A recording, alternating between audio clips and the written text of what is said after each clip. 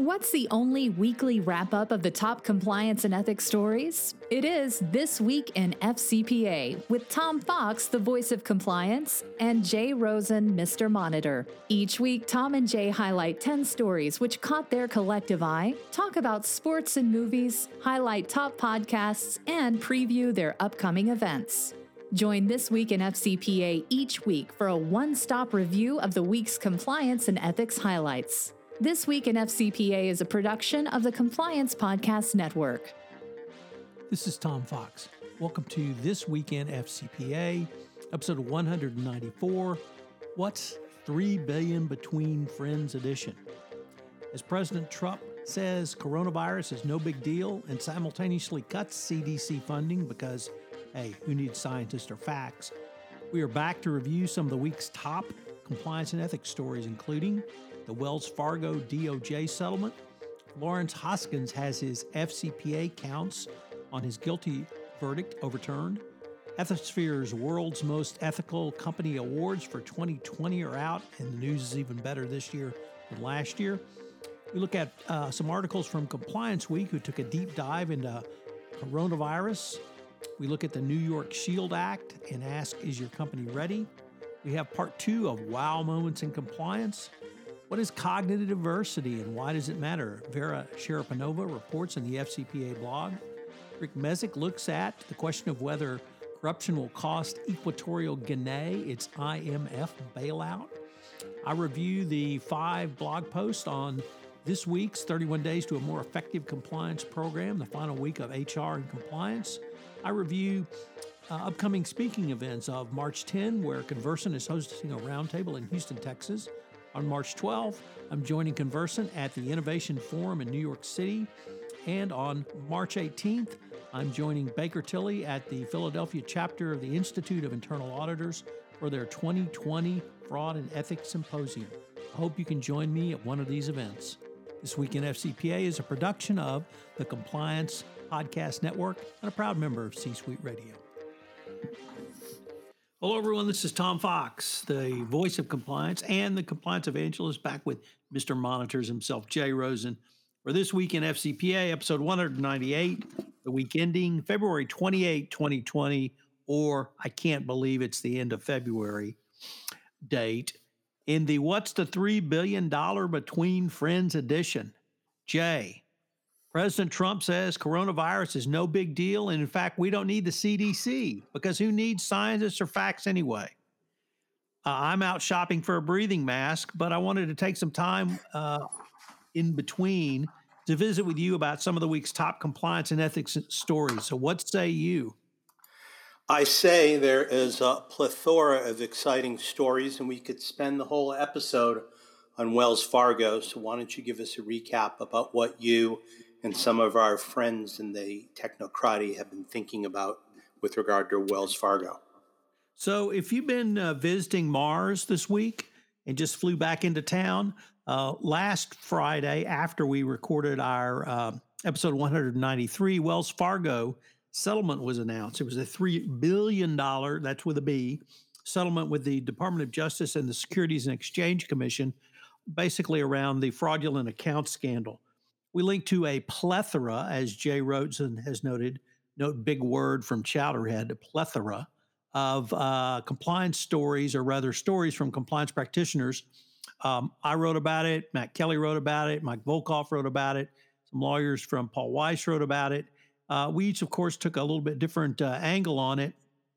But this, Jay, was the Department of Justice's DPA really laid out in the statement of facts a nearly 20-year illegal scheme and fraudulent scheme where Wells Fargo used a made-up metric called the cross-selling metric to defraud the investing public, that they were actually doing much better than they were. So that's what got them the SEC $500,000 fine. On the DOJ side, they took criminal guilty pleas for 2 actions. One was creation of false bank records, and the other was around violations of the Financial Institutions Reform and Recovery and Enforcement Act of 1989. And then, of course, identity theft. So lots to parse in there. The findings, or rather some of the statements in the deferred prosecution agreement, I thought were just chilling. One of the ones that really struck me was that Wells Fargo senior management, that included the corporate headquarters and the board of directors, tolerated illegal and fraudulent sales practices as an acceptable side effect of the community bank's profitable sales model. So here you have one of the largest banks in the world tolerating as a side effect illegal and unethical conduct. I think that's about the most damning thing I saw. Matt Kelly took a look at the failure of the board of directors to ask the hard questions until after the Los Angeles Times basically broke the story in 2013, and thereafter the bank still didn't really do anything. It may have been because senior management at Wells Fargo was lying to them. So it really speaks to the quality of the people you have in place there. On the Mike Volkov took a look at the dysfunction in the cross-selling strategy leading to the cross-selling metric, and how Wells Fargo put just insane pressure on their employees, literally threatening to send one employee who didn't make his numbers to a branch bank where someone had been murdered. And if you think of the old Jack Benny routine, your money or your life, here it was lie, steat, and chill, or perhaps your life. And it came down to that for many employees. And then the Paul Weiss lawyers took a look at why the Department of Justice was so aggressive in this, basically, as the Paul Weiss lawyers noted, settling via criminal action, things that had been typically handled civilly in the past. And they said that the Department of Justice is showing willingness in at least circumstances it judges sufficiently serious and unique to pursue criminal resolutions for conduct that's normally been treated civilly under the rubric of consumer protection violations. So a very harsh settlement. If you think about everything Wells Fargo has gone through, $185 million fine in the CFPB in 2016. Now we got $3 billion on top of this. Their legal costs for investigations and remediation are somewhere north of $2 billion. They had a $7.5 billion market cap loss. They are growth constrained, so they can't really grow anymore, or at least until they get through the DPA. That's an OCC order. So total cost here, Jay, I think are going to be north of 10, perhaps as high as $15 billion to Wells Fargo for something that is not a GAAP metric, something they made up. And actually, the total profitability of the fraudulent account scandal was a paltry $400,000. But it really speaks to the toxic, broken culture of Wells Fargo. And in fact, my last blog post was entitled, "Why Would Anybody Do Business with Wells Fargo Again?" So Wells Fargo has a long way to go to dig themselves out of this. Their reputation is still in tatters. They've recently hired a new CEO. It's their third one since the fraudulent account scandal broke. And they have potential individual criminal prosecutions of the leader of the consumer bank who came up with this illegal fraudulent scheme, Kerry Tolstad. So, perhaps we'll have additional follow-ons on this. But this is truly one of the greatest ethical failures that we've seen, I would say, since Enron and WorldCom. I would agree. So next up, we have the first of two stories coming to us from the FCPA blog. Founder Dick Casson reports on the Hoskins acquittal on FCPA accounts. And I know this was surprising, first of all, when Hoskins was convicted, because it really appeared that the government had not set up the facts to say why somebody who did not work in the U.S. and was not a U.S. employee could be found to be an agent of Alstom. And everyone was debating the agency theory. So now, as of this Wednesday, a federal judge partially acquitted the former Alstom executive convicted by a federal jury in November of bribing officials in Indonesia, ruling that prosecutors had failed to prove that he violated the FCPA by acting as an agent of Alstom's Connecticut subsidiary. Judge Janet Bond Arterton acquitted Lawrence Hoskins on 7 FCPA-related counts, but she let the 4 money laundering counts stay. Hoskins, as we've said, is a UK citizen, and he was convicted by Connecticut. And basically, the judge said that the jury's guilty verdict on all counts was against the weight of evidence adduced at the trial. In the trial in November, prosecutors convinced the jury that although Hoskins worked for Alstom's parent company in France and never traveled to the United States, he violated the FCPA by acting as an agent. Prosecutors said that Hoskins played the role in hiring 2 consultants who bribed Indonesian officials, including a member of the parliament. But the judge said prosecutors hadn't demonstrated that the Connecticut subsidiary exercised, quote, control over Mr. Hoskins' actions sufficient to demonstrating agency. Alstom SA pleaded guilty in December 2014 to violating the FCPA by bribing officials in Indonesia, Saudi Arabia, Egypt, and the Bahamas. For that, the company paid $772 million in criminal penalties.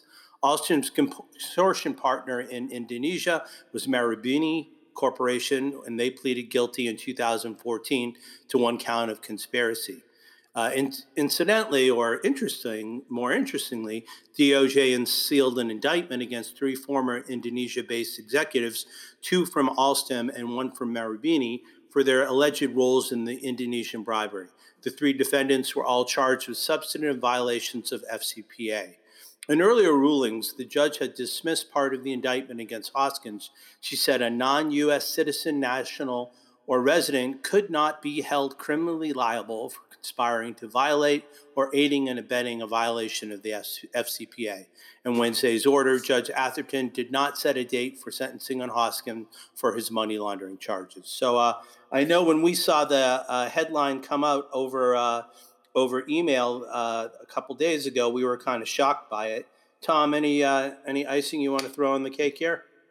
Yeah, Jay, through the very courteous auspices of Fry Wernick, he sent me a copy of the court's order, which I've been able to read. And the court focused on the facts around the agency of Hoskins. And the court found the specific reason they overturned the verdict was that the requirements for agencies basically, it doesn't have to be a corporate structure in place, but what there has to be is actual control and direction of the agent. You can theoretically have someone above you in the corporate hierarchy be your agent for a specific project or a specific purpose. But and then the agent has to actually have not only the delegated authority, but exercise that delegated authority. What the court found that Hoskins was certainly involved in this, but he wasn't the person who selected the agent. He was just there to approve the contracts for the agent. So there wasn't the sufficient control or actions by Hoskins to in his role around the agents. Simply helping someone out is not does not meet the definition of an agent. And the court found that Hoskins worked in a different department than the business unit which hired the agent, which was the American business unit of Alstom. So it was a very narrowly defined reversal based upon the facts adduced at trial. And I thought the court's analysis, it leaves open the opportunity for the Department of Justice to bring charges along these agency theory lines going forward. But it demonstrates that you have to show that the principal actually directed the agent, didn't simply ask for help, and the agent kind of out of just being a good corporate employee, giving that help. So the court also, the way they structured their reversal, said that if the DOJ went up and won on appeal, that they could retry the case. What the court did not do, Jay, was overturn the money laundering allegation. So Hoskins is still on the hook for money laundering. even though he was not in the United States. So he still will be sentenced based upon that. So, Tom, it's February, and around this time is when the folks at Ethisphere give out their designation to the 2020 World's Most Ethical Companies. In the show notes, we've linked about the press release and the entire list of honorees. Any thoughts about the process and those who made the list again this year? So, Jay, just a couple of things I'd like to highlight. First of all, with obviously the ethical premium is the signature kind of takeaway from the world's most ethical company honorees. And this year, the Ethisphere's research supported the conclusion that not only ethics and financial performance go hand in hand, but the Ethisphere annual tracking of how stock prices of publicly traded honorees compared to the large cap index found that in the listed 2020 companies outperformed the large cap sector over 5 years by 13.5%. So the ethics premium forms the basis upon which the companies can correlate responsible behavior with shareholder value. Last year, that number was 10.5%. So we had a 3 percentage point increase. And even more stunningly to me, Jay, I've been following this number for about 10 years. And 10 years ago, that delta was 4%. So now we've had the increase in world's most ethical companies outperforming the large cap sector by 3 times what it was 10 years ago, and even going up from last year. So good compliance and ethics is good for business, Jay. Here, here. So next up, our friends at Compliance Week are taking a real deep dive into the coronavirus situation. First off, Aaron Nicodemus talks about disruptions caused by the coronavirus affecting global supply chains. Next, Jacqueline Jaeger joins us with 2 looks. First, the SEC taking a look at the potential impact of the coronavirus on audit quality. And finally, Jacqueline looks at the coronavirus's impact on how tech, medical, retail industries are responding. Quarantines and forced business shutdowns are devastating China's economy. 90% of all affected provinces' businesses have been negatively impacted, according to a white paper called Business Impact of the Coronavirus, published by Dun & Bradstreet earlier this month. Those disruptions are beginning to affect the global supply chain. The white paper found that 163 of Fortune 1000 companies, almost all of them headquartered in the U.S., have one or more direct or tier 1 suppliers in the impacted region, and nearly all of the Fortune 1000 companies, 938, have a tier 2 supplier. Apple and Carnival Corp are among American corporations that have outlined the financial impacts of the coronavirus outbreak. What can companies do to address these problems? It's impossible to build a process that eliminates disruptions, says Brian Alscher, General Manager and third-party risk and compliance at Dun & Bradstreet. But there are ways to reduce it so it doesn't impact your company's performance. First, have good onboarding of third-party suppliers. Should take into account risks associated not just with their finances and operations, but with the unique risk presented by the country they operate in, e.g. China. Businesses also need to look beyond the risk posed by primary and secondary suppliers and adequately assess risk posed by suppliers to their suppliers. And lastly, companies should identify critical components in their supply chain and consider sourcing these components from more than one part of the world. He said businesses should seek alternatives while times are good and not wait for disruptions such as this. And Jacqueline's look at the SEC and the Public Accounting Oversight Board, PCAOB, issued a joint statement on Wednesday providing an update on recent conversations with audit firm leaders regarding audit quality oversight challenges in China, including the potential impact of the coronavirus. The SEC and the PCAOB have been trying for years to gain greater access to Chinese-based companies and auditors whose work is relied upon by U.S. investors. Auditing firms have been asked to discuss audit quality across their global networks and challenges faced in public companies with operations in emerging markets, including China. PCAOB China challenges. Among the issues discussed during the December 2019 meetings is that PCAOB continues to be prevented from inspecting audit work and practices of PCAOB at registered firms in China. Over the last 2 weeks, SEC and PCAOB staff have reconvened with senior leaders of the 4 largest U.S. audit firms to discuss efforts addressing various issues.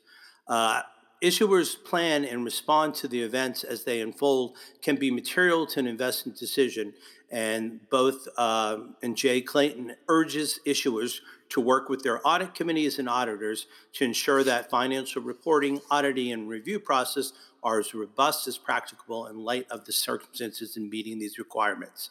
Finally, Jacqueline looks at the coronavirus impact, and a recent analysis conducted by FactSet finds that among 364 of the S&P 500 companies that conducted fourth quarter earnings conference calls from January 1st through this past February, 138 or 38% mentioned coronavirus during the call. Among 11 total sectors analyzed, the highest number of companies that discussed the coronavirus included industrials at 26, information technology at 26, and healthcare companies at 24 sectors. Of earnings calls analyzed by Compliance Week, all executives stressed the health of their employees, business partners, and customers take paramount priority over worries about business continuity and recovery. Still, from a business impact standpoint, this has meant the temporary shutting down of factories and closing of storefronts, restaurants, offices, and more in affected regions. Delays in production and product delivery, capacity challenges, and industry-wide port congestion are just a few of the risk management hurdles companies are going to have to overcome. Tech giant Apple, for example, announced on February 17th that it does not expect to meet revenue guidance it provided in March due to 2 main factors: iPhone supply shortages and reduced product demand in China.